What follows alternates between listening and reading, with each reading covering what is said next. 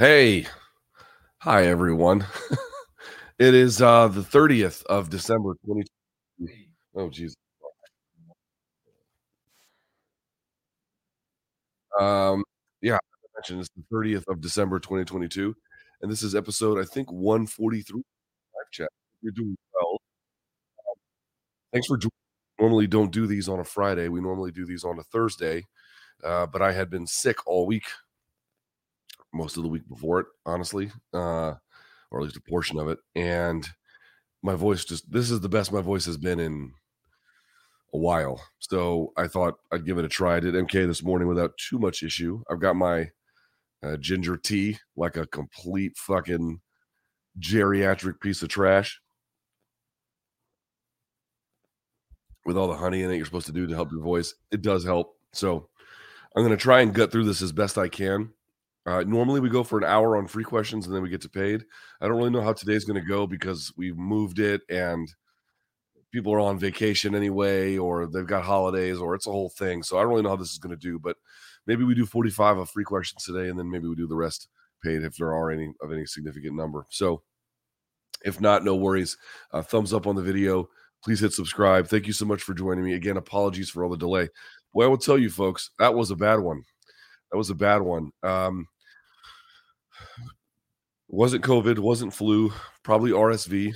For some reason, they didn't test my wife for it. I don't really know why, but it seems like in all likelihood that's what it is. Got it from my kid who brought it home from school. Anyone who's had kids 3 years or younger, 4 years or younger probably understands that they are diseased little creatures. I mean, I love my daughter probably more than I've ever loved anything in my life, but she carries germs like it's a contest. Like it's a contest. Sometimes I get sick from traveling. It does happen if you go to Vegas, bro. I mean, every time you go to Vegas for like a big fight weekend, you're gonna get something, period. Like it just that's how it is now. But day to day or week to week, dude, you got kids, man. They tear you up. So um yeah, it's been a nightmare. It was the worst Christmas I've ever had, dude. All of us were just miserable. Abuela was here, miserable. My daughter was sick. My wife is still down for the count. She's been sick longer and worse than me.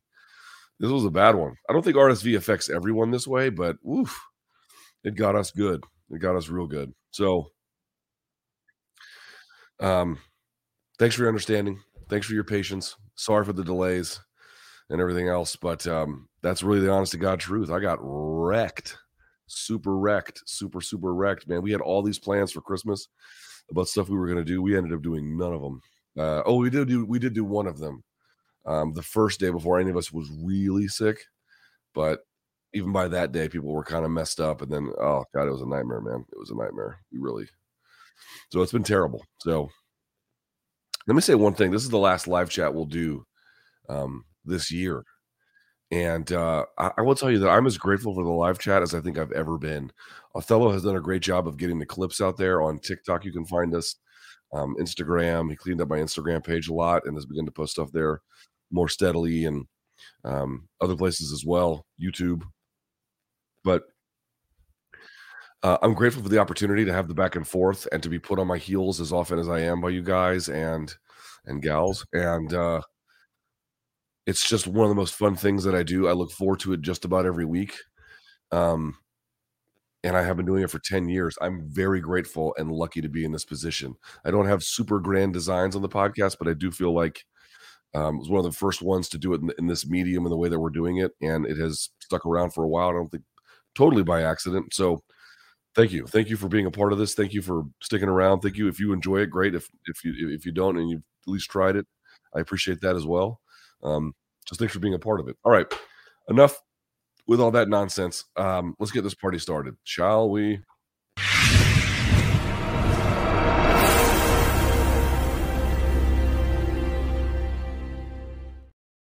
Okay. Whew. Okay. So you guys put up the questions. I put up our community thread. You fill them up. You vote on which ones go to the top. I will try to react to those. Yeah. All right. Let's do this one. There we are. All right, Luke. Uh, I find that MMA media's true form is often represented when they engage with Dana White through their access journalism style questions, which for the most part comes across as easy layups to promote an event while staying on Dana's good side, as opposed to asking anything of note. Okay. A, if you attended a Dana White scrum and presser, what three pertinent questions would you ask Dana and why? B, have any of your colleagues in the MMA media space expressed to you their own views on capitulating to Dana White slash access journalism? Yeah, sure.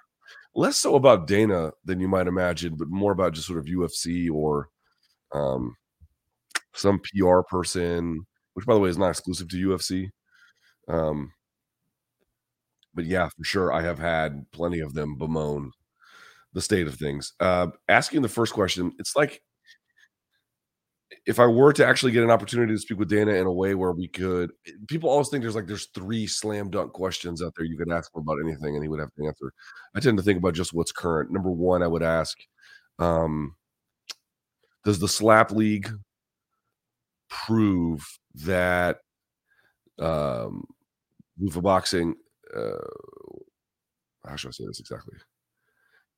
Is the slap league proof that Zuffa boxing is something of a failure? Is one. I mean, you could word that a little more nicely, but still. I think two. Previously, you have been asked about your fighters' affiliations with Ramzan Kadyrov. Your own organization gave a comment to the New York Times saying that you did not have any ties with him. But just curiously, why do you think so many fighters take money from him, promote themselves through him, and not just the Chechen ones, American ones, or otherwise those who are selected? Why do you think it's happening in your sport? It's not happening in any of the others. And three, um, how big is the Ali Act a threat to the? Uh, mm, Give me your best. I would have follow ups after this, but to set it up, I might say, give me your best argument as to why the Ali Act is not a good idea. And I know what he would say. He would say, like, well, it's going to turn it into boxing. And do you like boxing? I have to tell you, I don't hate boxing's architecture nearly as much as everyone else. Can I make just one offhand comment on the Ali Act? One, I hear this question a lot about the Ali Act. And it's like, is it really going to make the sport better? Right? Is you going to turn MMA and make it a better thing than it is now? And the question is always better for who? Better for who? Um, do I think the Ali Act will necessarily make MMA a better MMA experience? There are definitely some fights that would happen that you would not get by virtue of people being tied up in promotional deals, but, if it is like boxing, you can also imagine a lot of fights that need to get made, don't get made on time or whatever. So, in that sense, it doesn't offer any clarifying vision about why it's a good idea. You you do it because it's better for the fighters, right? Not because it's better for the consumer or that it's better for the promoter.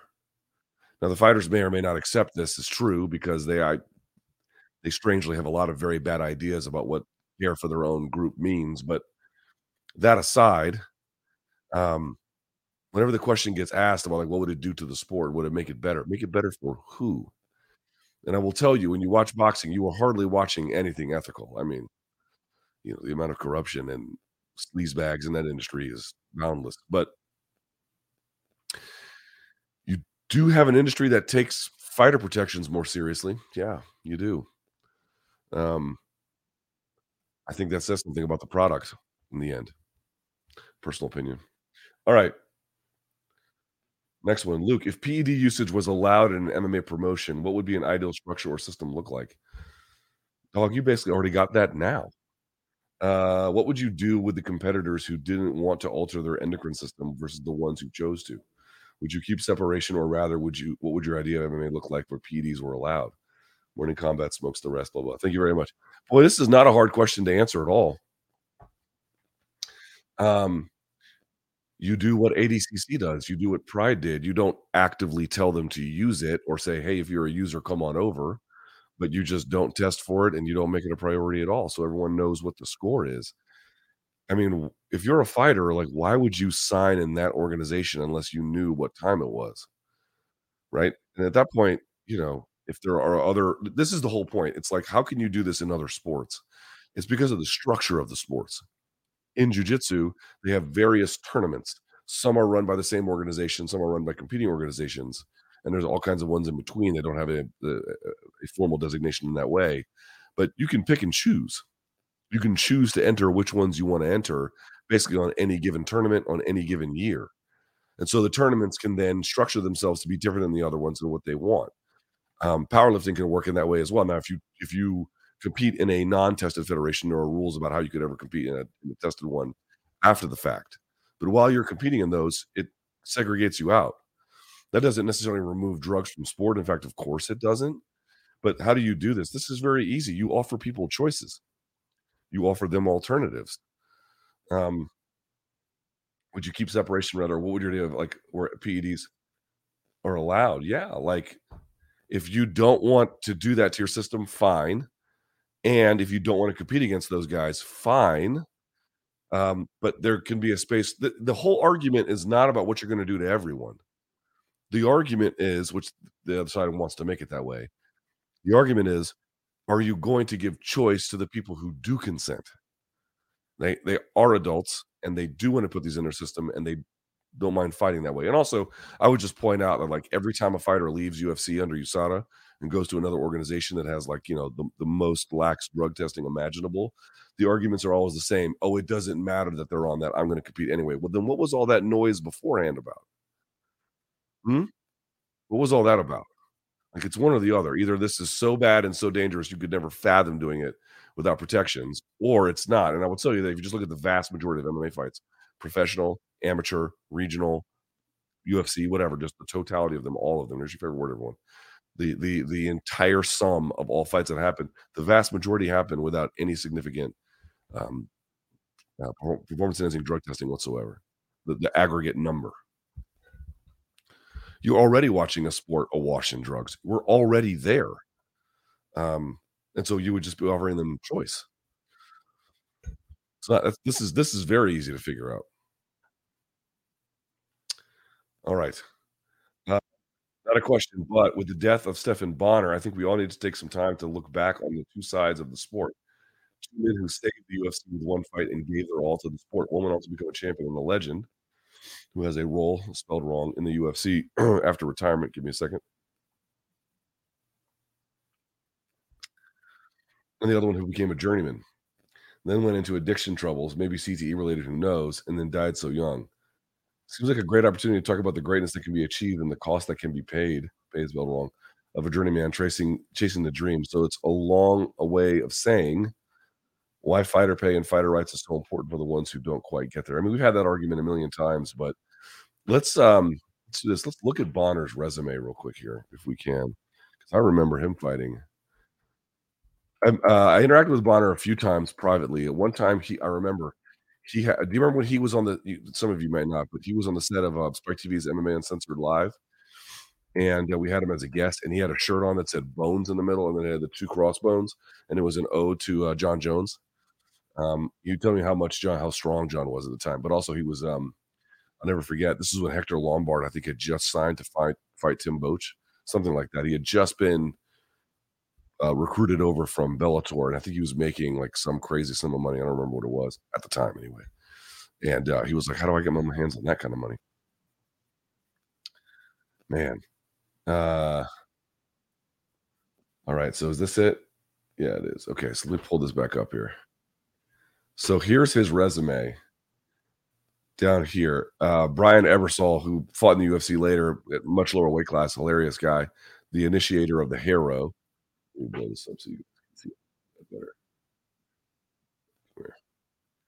better. Josh Kruger, Jay Macy, don't know anything about them.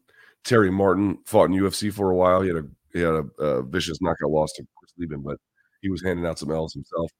The Lyoto Machida fight and Jungle fight, I believe it was just a cut that stopped him. Lyoto was winning it, but you get the idea. And then he went back to the regional scene, beat some guys I don't really remember.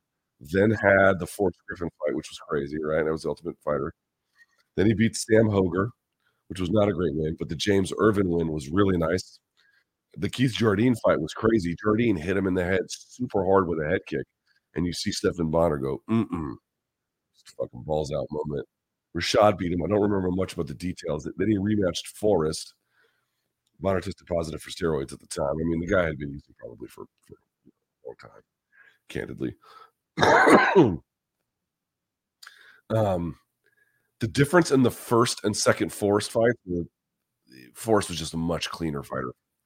You know, he really worked on his technique, and he could put distance between himself and Bonner in ways that he just wasn't really able to do in the first fight. You could tell, like, since their first fight, they were obviously pretty close.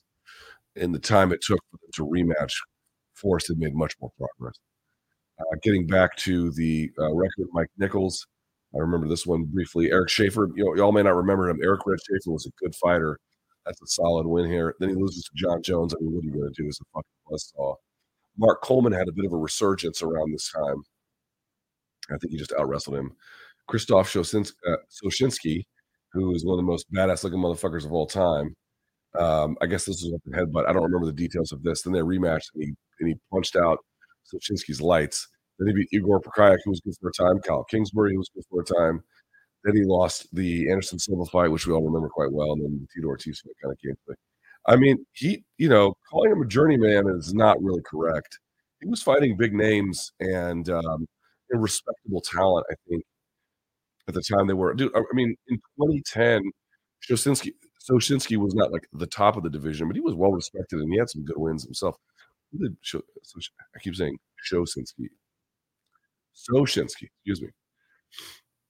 He beat Brian Stan. He beat Stephan Bonnar. He beat Goran Reljich. I mean, where the Bonnar one is the disputed one. Um, yeah, dude, he had some good wins along the way. Fought in IFL. Anyway, I don't think Journeyman is correct, but I mean the broader point here, just sort of reviewing his record, is I mean, is it if it's supposed to be true that this guy and his fight with Forrest is so transformative, the UFC wouldn't exist but for him.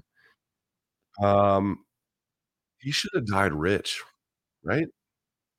Should have. I don't know the very particulars of his circumstance.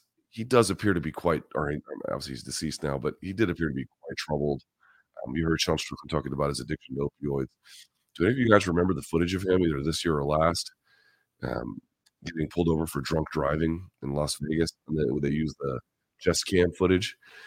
Bonner was like falling out of the car and was barely awake. And I don't mean to besmirch a man who was passed, but rather to say he must have. And I know he had the incident with the fire at his home. Um, I don't know how many of these things can be traced back to his own poor decisions versus any other factors that may have contributed, but he died, I think, with at least the last chapter of his life being very, very troubled. And it's probably a guy that should never have happened to. And again, how much is he his own architect for these problems? Because just because you fought this way doesn't mean that, you had to go out in one particular way or the other. But, Ben Askren was talking about how it's like really a shitty career. It's hard to get going. It's hard to make money. Very few people do. It's run by shady people, the sport in general. Um, you're going to get an enormous amount of injuries. You're going to come out broken. You know, the I think it's fair to say the fan base at times can certainly be toxic, or can be a toxic atmosphere anyway. You're at a massive disadvantage with the promoter in terms of leveraging for contracts. Like, it's just not a great career. And I've talked about it too, like, to what extent did CTE play a role? Who knows, right? Um, but I said it before, like, these guys come out of these careers, man. Like, dude, this guy had, um, 24 pro fights, right? 24 pro fights that we know of. Dude, that's a lot of fighting. You see guys with like 40, 50 fights. That's just an astronomical amount of damage. Car crash after car crash after car crash. And what that does to your psyche, what that does to your physical health, what that does to your emotional health, what that does for your work options afterwards. It's just, and the industry pulls you in and you're very famous and everyone wants to talk to you. And then the minute you're out, you're no longer relevant at all. There's no like real transition period whatsoever. Like, it's a very, very strange industry and strange business to want to be involved in. When you do well, you do really well. But like, Here's a guy who ostensibly is, but and I'm not saying I'm not questioning it, what I mean is people repeat this everywhere, that he is, uh, putatively one of the most important figures in the UFC stabilization post The Ultimate Fighter, and he died early. He died probably tragically. I don't know what the circumstances are, but I'm gonna guess it wasn't awesome, and he died in a way where the last chapter of his life was tormented and difficult, and it should have never gone that way. Should have never gone that way. Um, Last thing I'll say on The Ultimate Fighter, by the way, is if you look up the ratings for season 1, they went up over time. You'll recall the UFC, this is a famous story. The UFC slot on Spike TV in season 1 came right after WWE. It was Raw, Monday Night Raw, something like that. And it came after, like, essentially premier or marquee WWE programming, and then it would lead into it. So they had a great lead in, but the audience built over time. If you look at season 2 ratings, the finales were both good numbers. The finale of season 1 was good. The finale of season 2 was good, but the numbers for season 2 went down over time. I bring this up to say the last episode, everyone goes home and then there's this live finale. That episode before the finale did, I think, a 1.8 or a 1.9, something like that. And then the finale itself did nearly a 2, which for Spike TV in the demo at the time was great, like really good. Um, they killed it. So, yes, I mean, the fight in all actuality played a very significant role. They got these great ratings, they went up over time, and then they had this real punctuated moment. But my feeling is that they probably would have had a second season no matter what based on all the other factors that had gone well for them. I just think that the Stephan Bonnar and Forrest Griffin fight was so overwhelmingly positive and such a moment of true early stage virality that it really put it over the edge. But I'm pointing out that, like, there was a lot of wind at the UFC's back despite all of the difficulties they may have faced with other networks or the fact that they had to foot the bill for the show.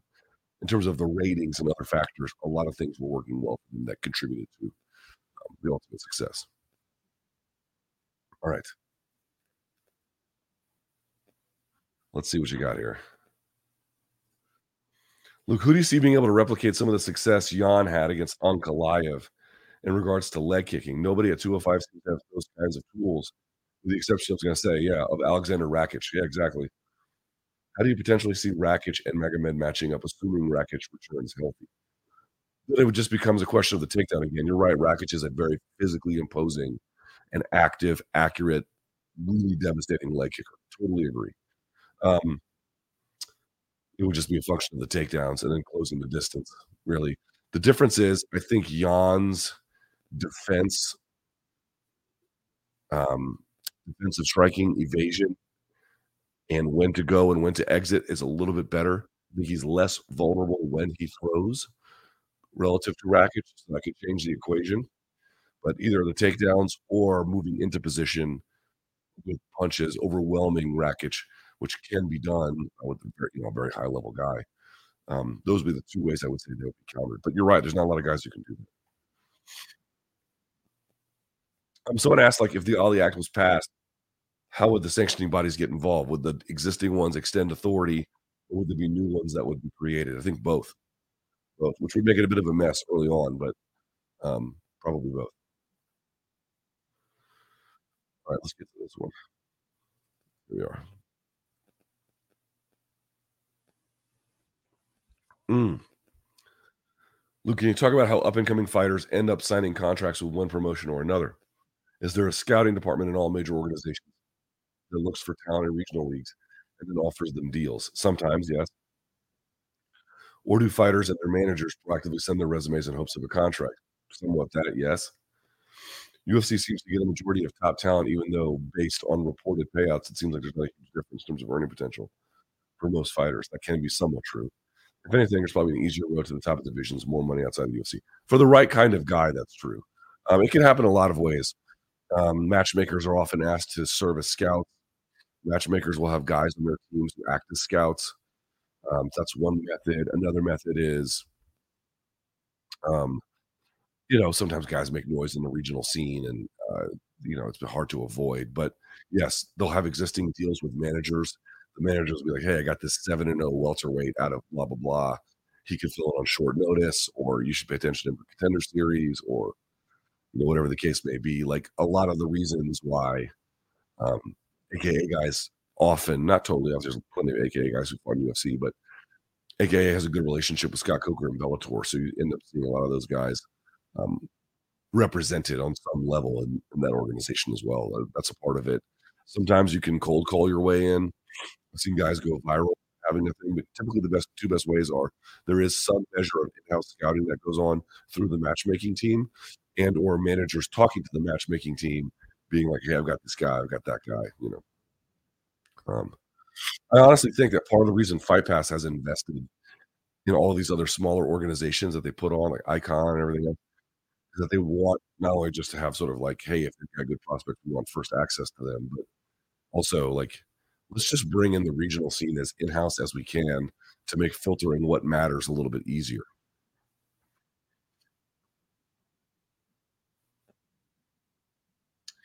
There's a question about Ilya Taporia, asking about, Evloev. Do you think is a tough matchup for him? Yes. In a 5-rounder, yes. I've said this on the live chat before. Ilya Taporia is just an unbelievable talent, but I don't know if the way in which he manages resources scales for 25 minutes, and that could be a problem as he gets to the higher end of the division. We'll have to see. Evloev, or again, I know I'm not saying that name probably as correctly as I can be, uh, Evlov, I'm not sure, but he's also very defensively sound, very defensively sound. Like, of the 2, who's gonna burn the gas tank first, right? It's gonna be Topuria, and he's hard to hit, and he's hard to take down, he's hard to hurt. That means you need to have maximum energy late. That could prove to be a difficult guy, but, like, who's a much more, like, offensively dynamic talent? Topuria, Topuria.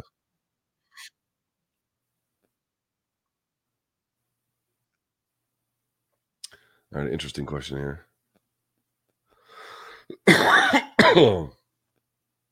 Ugh, good lord. Alright, let's go to this one.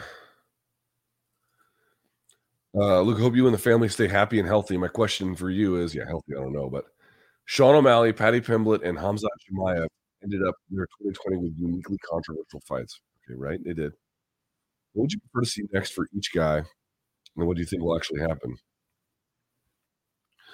For O'Malley, fight someone in the top 3, and then just continue development. I think he's really on a great path, and, he's got time to get really, really, really good. Let's see if he can do it. Paddy Pimblett, I think that, we'll have to see. Uh, he got the win. I think you move him up the ladder as much as the win necessitates that you do, and see what happens to him. I honestly mean that. He might win, he might not, but, like, he's too far along in his career to continuously give, not that Jared Gordon was the exception to this, but, like, by UFC standards, easy fights. I didn't mind them at first. I think they're fine, but I think their usefulness is worn out, you know? It's time to do, like, he beat Jared Gordon, whether you or I agree he did, move him up, see what happens. And, Khamzat Chimaev, he's gotta get his weight class sorted. Really gotta get his weight class sorted. I would like to see him fight for a title, and I would like to see him manage his resources more effectively as well. He's got a ton of them. He doesn't necessarily use them all that well, all the time.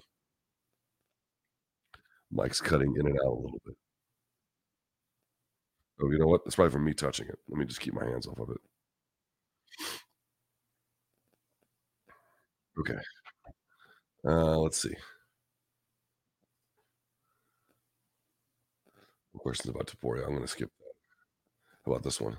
Luke, has there ever been a more glaring example of the tolls MMA can take on someone than Michael Bisping? Great question.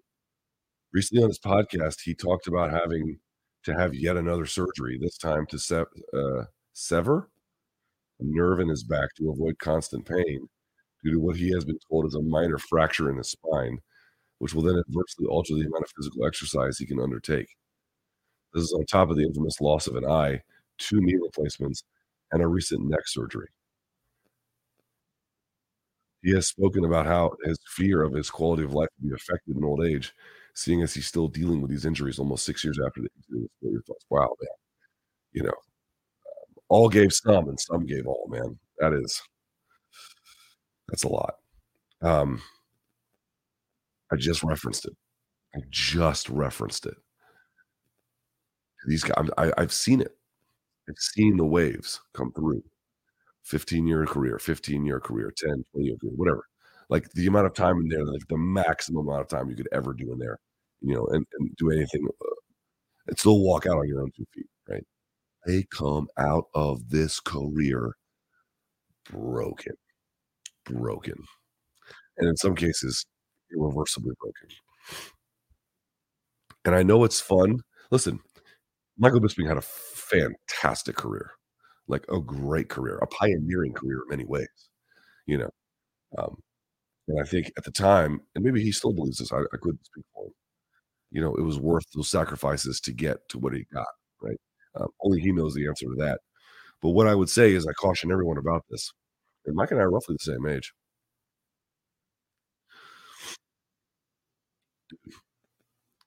It is impossible to tell a 22-year-old guy, "You have to think about what your life is gonna be like at 42." It's impossible. They've only ever lived 22 years. They can't fathom another 20. I mean, they can, like, on a very basic level, they can kind of noodle it, but they don't fully embrace what that means. Like, you're gonna have to live in the body that you maintain, um, at age 42. So, what are you going to do in the intervening time? How are you going to treat your body? And there's no way to do that career at a high level the way that these guys do it. Michael Bisping, certainly is a great example of this, both on the success end, but also the damage end, right? Like, you're gonna come out of this looking like you've been in 7 or 8 car wrecks. I mean, this is an astronomical amount of damage. I don't have even a fraction of this, and even I have concerns about, like, how ambulatory am I gonna be? To say nothing of the brain trauma or anything else. How ambulatory am I gonna be? How arthritic am I going to be? Um, how often am I gonna I don't have to worry about going under the knife so much, but you get the idea. You have to as a 22-year-old man, it's hard for me to tell you, you need to think about maintaining your body, not in some, like, general notion of health. You're gonna have to live in this meat suit at a time in your life that will happen unless obviously some terrible event happens. You're gonna get here. A day is going I've looked at the mirror, I'm like, a day has arrived where it's been, like, 20 plus years since I graduated high school. You're gonna have to live in the body you create and the financial comfortability you create, the familial structures, you're gonna have to live in that. You're gonna have to make a day of it every single day.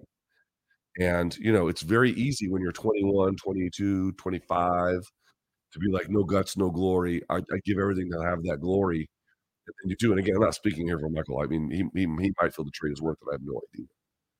But what I can tell you is, um, I think a lot of the people who are like, "Yeah, no guts, no glory," especially the ones who aren't as successful as Mike, I think they have a lot of regrets, a lot of regrets.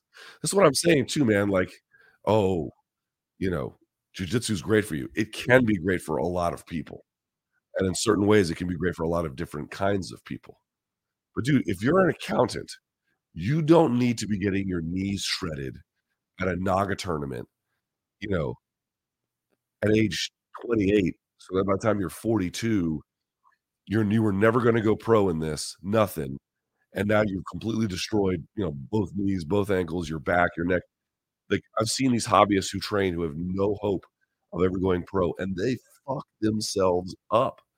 Neck issues, 42 years old having to get hip replacements, you know, that kinda shit. For what, dude? Like, if you're Michael Bisping, at least you were champion of the world, like a British pioneer for UFC. Okay, that's one set of trade-offs you have to think about. But, like, you're just an accountant, and now you have to not with the same level of injuries, but now you've got a fucked up neck and back and knees, like this was a good idea for you. Very easy to be 25 years old and thump your chest about your invincibility, how you "Oh, that was everyone else's problem." Nah, fella, it's gonna be yours too. The big realization, that I've had at this stage of my life is that, like, it is true that a positive attitude and a clear commitment to a goal and not giving up will get you more results than just kind of being it's a very useful way to goal achieve. But the big realization I've had at this stage of my life is that there are so many factors beyond your control that are gonna happen to you, and, um, there are so many things you're wrong about in your youth that are gonna cause problems for you later. It's gonna happen. It happens to everybody. So, you know, Michael Bisping's sacrifice is unique, even in this sport, is very unique. But the number of guys who leave this shit hobbled, I think is a serious problem, serious problem.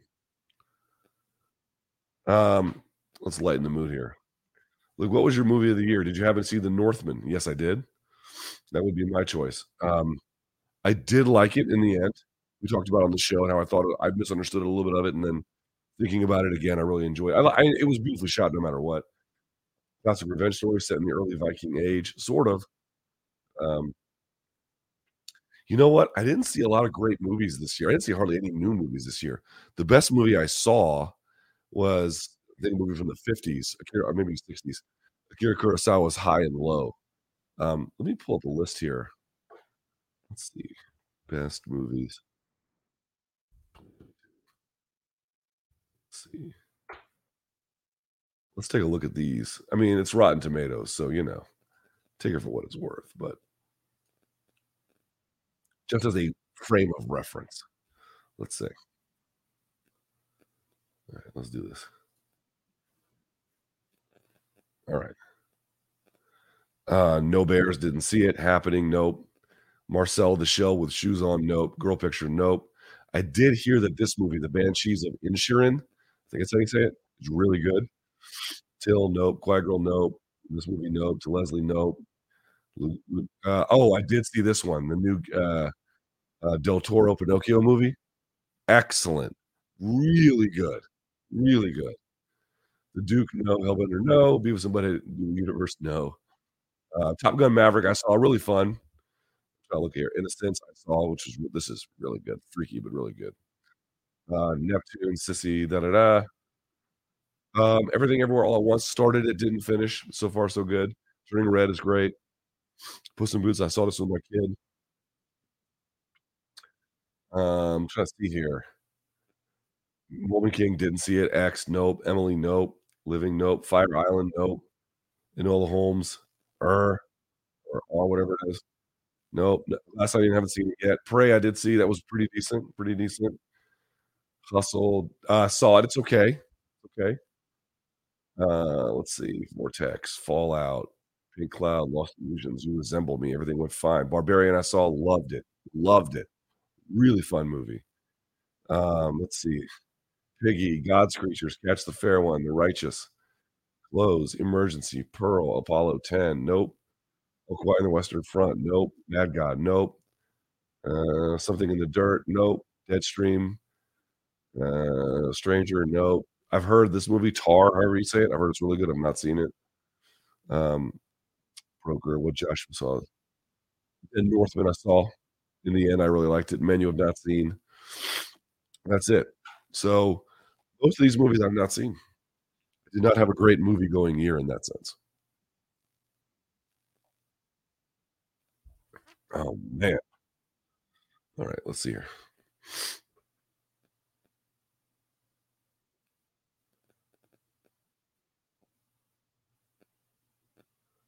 Um, here's an interesting one. Luke, wondering what you think of the phenomenon of there being multiple 1A and 1B situations in UFC. For example, Vulcan Holloway, Izzy, and Rob Moreno and Figgy. Seems the UFC is having to book trilogies. This is common. This happens all the time. For a while, there was GSP and Fitch, or GSP and Koscheck, sort of, you're mentioning, like, one there's always these transcendent figures, and then always someone really good who beats most of the rest of the guys. Famous one, Anderson Silva and Rich Franklin. In fact, it kinda became the Rich Franklin scenario. Once Jose Aldo came around, Uriah Faber, he eventually moved divisions, but you get the idea. This happens all the time. This is a common thing. There's one guy who's, like, really, really, really, really good, and then there's one guy who's, like, transcendent. And in any other world, the guy who's really, really, really good would be the champion. But he lives in a time when Jose Aldo exists, when Jon Jones exists, when, you name it or something.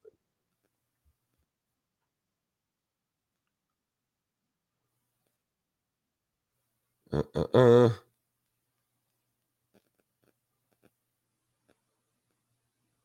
uh. Here's a question. I don't know how to answer this one because I don't know if there is a ban. Yo, Luke, notice you did an interview with Dariush. Is the ban lifted for dominance fighters? I don't know if they were banned from talking to me. So would love to hear you catch up with Usman. You were one of the few who believe he would beat Woodley. Yeah. Um, Dariush hit me up personally, or I think he hit up no, he had hit up a colleague of ours and said, "Well, talk." So we did. I was happy to talk to him actually. Um, I don't I I get pitched dominance guys on occasion.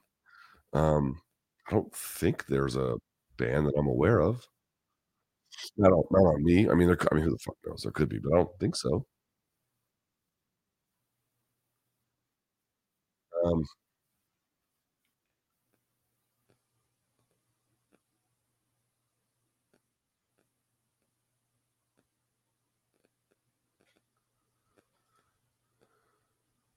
oh, Jesus.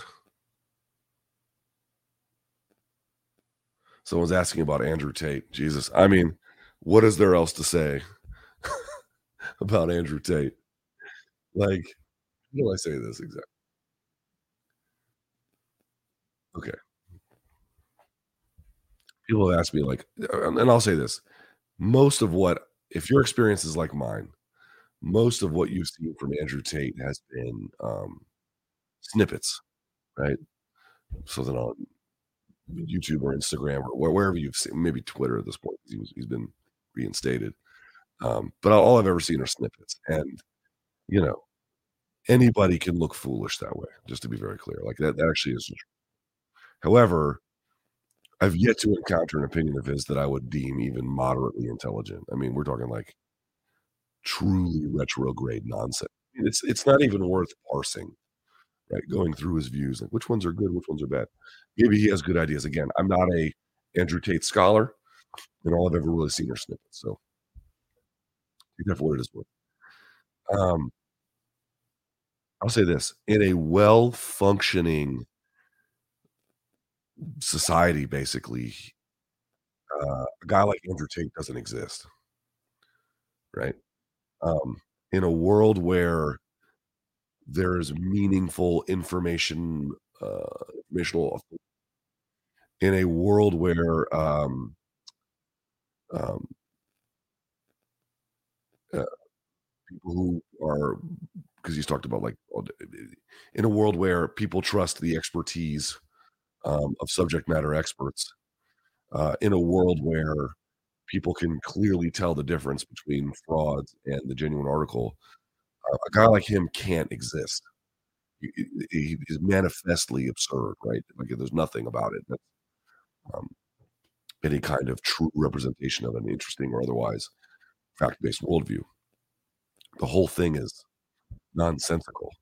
The reason why he's got as much cachet as he does is because I think we are living in very, difficult times where understanding what is genuine and what is not real, irrespective of Tate, is harder and harder about who actually has informational authority, about who to trust, who to listen to, who to be valuable. A guy like that can only build an audience when that relationship between the people and those they rely on is broken, right? And when you can have how do I say this? When the soil of, the bedrocks of society are it's if the soil is healthy and it can grow and it maintains itself, right? Whatever the stretching of the metaphor might be, then out of that you get great things. But when the soil is damaged, I mean, you're going to get weeds as likely as they are anything else. To me, I'm not going to go through the list of his views. They are manifestly nonsense. But I think what you should reflect on is a guy like that getting as much of an audience as he has, um, kind of tells you that there's a serious problem. And one of the things that we went through this with um, stock market crash in 2008. I think some people with COVID, the pandemic, and many other situations, 9/11, the war in Afghanistan. Um, there is in certain ways real, in certain ways manufactured, but many of it being quite real. We've talked about on this podcast a million times. The people who've been in charge of society have failed so many times, right? Um, White collar criminals in 2008 never being held, um, going to jail, or people who led us into phony wars by telling us that Iraq was full of WMDs. Um, they're all at think tanks here in my hometown, or on the boards of corporate war profiteers, and you can go on down the list. There's been so many failures at the elite level of society that any kind of institutional trust or any kind of, um, you know yeah, any kind of trust you're supposed to have in these figures whose job it is to get these things right. They've done such a poor job for so long that they've broken us, and that's how you get the Andrew Tates of the world. So going through and being like, "Is he right when he says sushi is a womanly thing to order?" Which is one of the videos I've seen. It's like, "Men don't order sushi." Oh my fucking god, dude, like, you gotta be really you know, something has to be wrong with you to find anything about this convincing. But, how does a guy like that get an audience? He gets an audience when all the people who are supposed to be doing the job correctly, they all fucking jack it up, fuck it up, and a guy like this gets to have his day. All right, let's go to some of the paid questions here. If there's hardly any, it's quite okay. You're under no obligation to do it. All right, from Kashi Holma. With some weight divisions seem very stalled, such as lightweight and welterweight. Fights appear to be rank camping and declining fights in these weight classes. Yeah, yeah, yeah. They These spots are hard to get and they're hard to hold on to. Like the Rachmanov Neal fight fell through. Now maybe they'll find a replacement, but dude, how many people are signing up to fight Rachmanov at all and then be on short notice? Who the fuck is doing that? Um, I do think some change in fight pay might help, but in general, like fighters are going to act according to their interests. It may not be in their interest to take fights that we want them to take. You have to find a way to make it in their interest. Again, here's the opinion by Andrew Tate. And by the way, one last thing on Tate. I don't know anything about what the Romanian authorities, what evidence they have or don't. Like, I really couldn't fucking tell you one way or the other. Like, I guess we'll see what happens there. So I don't have any comment about that, um, other than it doesn't look great. Doesn't look great, but you know, we shall see. We shall see. I would strongly encourage everyone to, you know, just reflect on how fucked up your society has to be where a guy with obvious opinions that are and by the way, like, I don't think Tate's a dumb guy necessarily at all, as a matter of fact, but he's doing a bit, and maybe not in totality, but he definitely dials it up and does a bit. And the people are like, "Oh, these are" I would definitely, as a man, never order sushi at a restaurant, like, okay, all right, something has gone wrong here. Can you share your overall opinion of Fazeev, and do you see him becoming champion in 2023? Thanks, brother, from an 0311. Yeah, I've I think extremely highly of him. Good power, very good takedown defense, um, dynamic in different ranges, can be occupied by someone who can really wrestle. and so I think it's a bit of a weakness, like, he can't weaponize offensive wrestling in that way, um, but he's probably fighting for a title this year or next.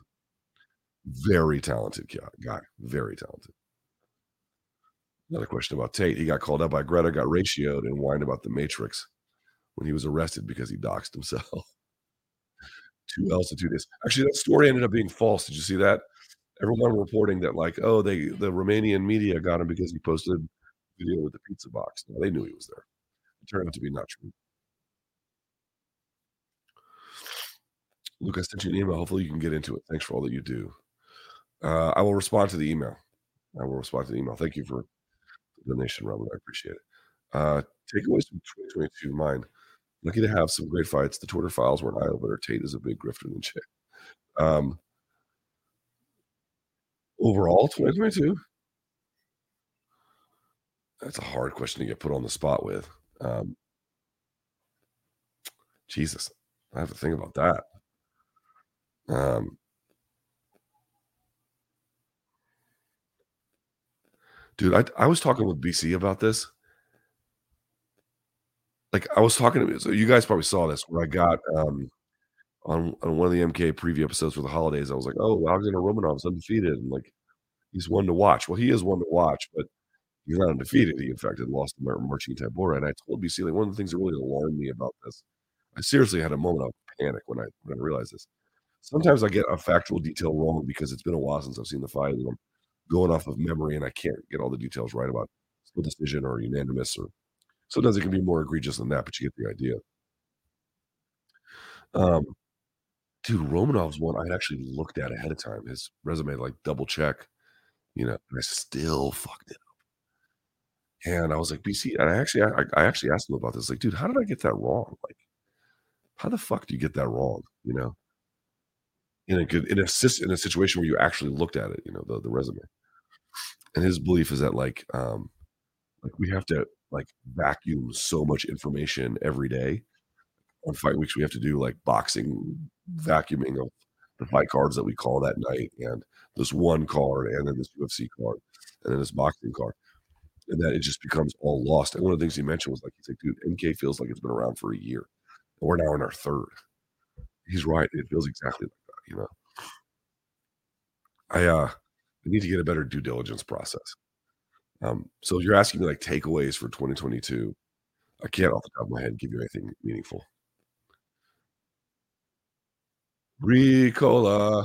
Thanks, dude. I got some outside the studio. I'll get some here in a minute. After Glover, do you think we will see older guys still winning titles, or will it get harder as the sport evolves? We're seeing older athletes in general, even in sports like soccer. Luka Modric is what, 37, 38? And he's still bossing people around. Um, so I do think you're gonna see older, but it's always gonna skew by division, always. Thanks, Snap King. Thanks, Hurley. Least fave MK moment of 2022. Least fave is thinking Romanov's undefeated. Jesus fuck me. I mean, what a disaster that was. Favorite's gotta be showing up late, and how BC roasted the shit out of me. Gotta be. Who are positive male figures in a sea of jabronis? Dude, let me just explain something to you. Like, um, listen, I've got an Arnold Schwarzenegger poster here in my office. I've got 2 of them, as a matter of fact, although one is a Photoshop, but it was a gift from, web screen. But I've got Arnold Schwarzenegger, I think in his 7th Olympia, just owning the crowd. So I say that, with this, um, positive male figures in your life don't necessarily need to be guys who went to the gym. They can be, and I do think there's a benefit in going to the gym. I have many positive male figures in my life who make fitness a forward part of their identity, but you don't need to do that to also be, or to show many wonderful things about the human condition and spirit, and otherwise be a positive male figure. There's lots of ways to do that. Yeah. Um, You could do that by giving back to your community, people in your community who might be taking leadership roles, people in your church, people in your street, family member, um, an author, a scientist. I don't, I'm just trying to make up somebody here who's done something. Like I've noticed that if you search around like social media, everything is a function of like men leading in like wartime kind of, you know, like the Jocko school of thought. Like, dude, don't get me wrong, I'm not talking shit about Jocko. There's nothing wrong with Jocko. And if people get benefit from following him, don't let me get in the way. You know? But that is like the archetype of what like a positive male influence looks like. It's like that can be one version of it. There can be lots of different versions. You have to realize that there's any number of ways to set that example. So it's not like I'm saying like not going to the gym is setting the example. What I'm saying is there are other ways to live your life where you prioritize important, helpful, majorly impactful, and meaningful traits about what it means to be a man in society that have nothing to do with what your bench press looks like. So what I would encourage you to do is really expand past that. Try and get a sense of the world beyond who goes in and out of the gym and see what you can find. Any advice on how to get fluent in Spanish? Yeah, don't listen to me because I sure as fuck can't do it. In all seriousness, you have to speak with other people. Period. Period. Are we gonna release the W. Kamau Bell interview? Yes, soon. I promise. It got put on the back burner because there's so much going on. It will come out. Don't worry. We order honey citrus mint tea from Starbucks. Deal. Happy to. Thank you.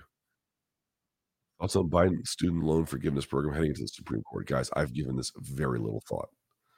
Very little thought. I've been lucky that I don't have any student debt. I realize it's a huge problem. We will see if he did it under legal um, grounds or not. I don't really trust the Supreme Court's judgment. I think the political actors, and I think anyone who denies that is just kidding themselves. So I suspect that they'll strike it down on some level, but we shall see. If the version of Canelo that fought Bivol had actually fought Better Beef instead, would Canelo have knocked him out? No. Canelo might have gotten knocked out. Better Beef has a 100% finishing rate as a champion, the only one in boxing. And then Feliz Año Nuevo para ti y tu familia. Gracias, hermano. There's a couple more. Hang on.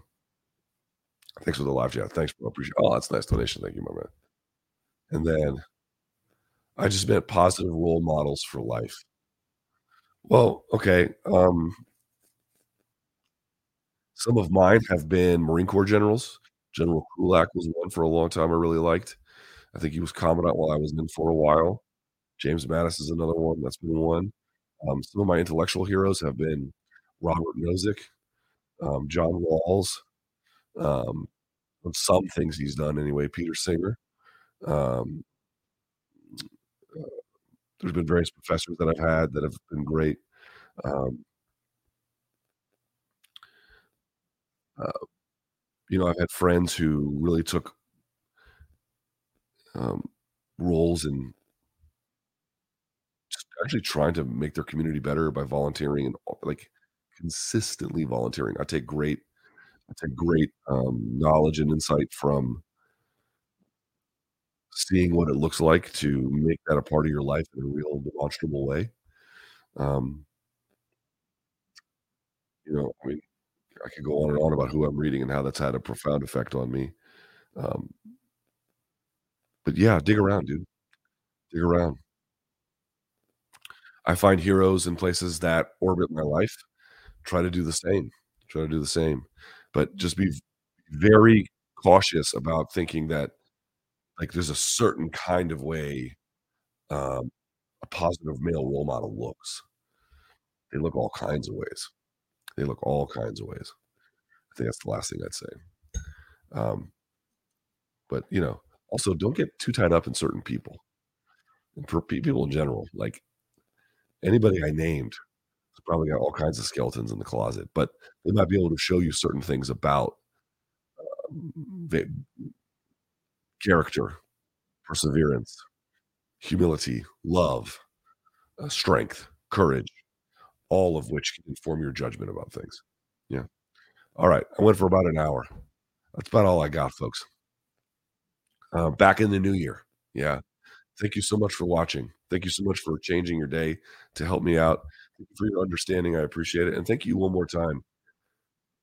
I am lucky to be able to continue to do this podcast year after year. I love it. I love how you keep me on my toes. I love how I'm forced to answer. Sometimes I give you good answers, sometimes I don't. Sometimes they're useful, sometimes they're not, but we have this back and forth, you and I am so grateful for it. So truly grateful for it. It can all be taken away, man. It can all be taken away. So, thank you guys. I mean this. I love you guys. It means a lot that I still have, you know, um, I'm lucky enough to have an audience like this, and, I'll see y'all in 2023. Yeehaw. Hopefully with a better life, with a better voice. All right. Appreciate you. Until next time, stay frosty.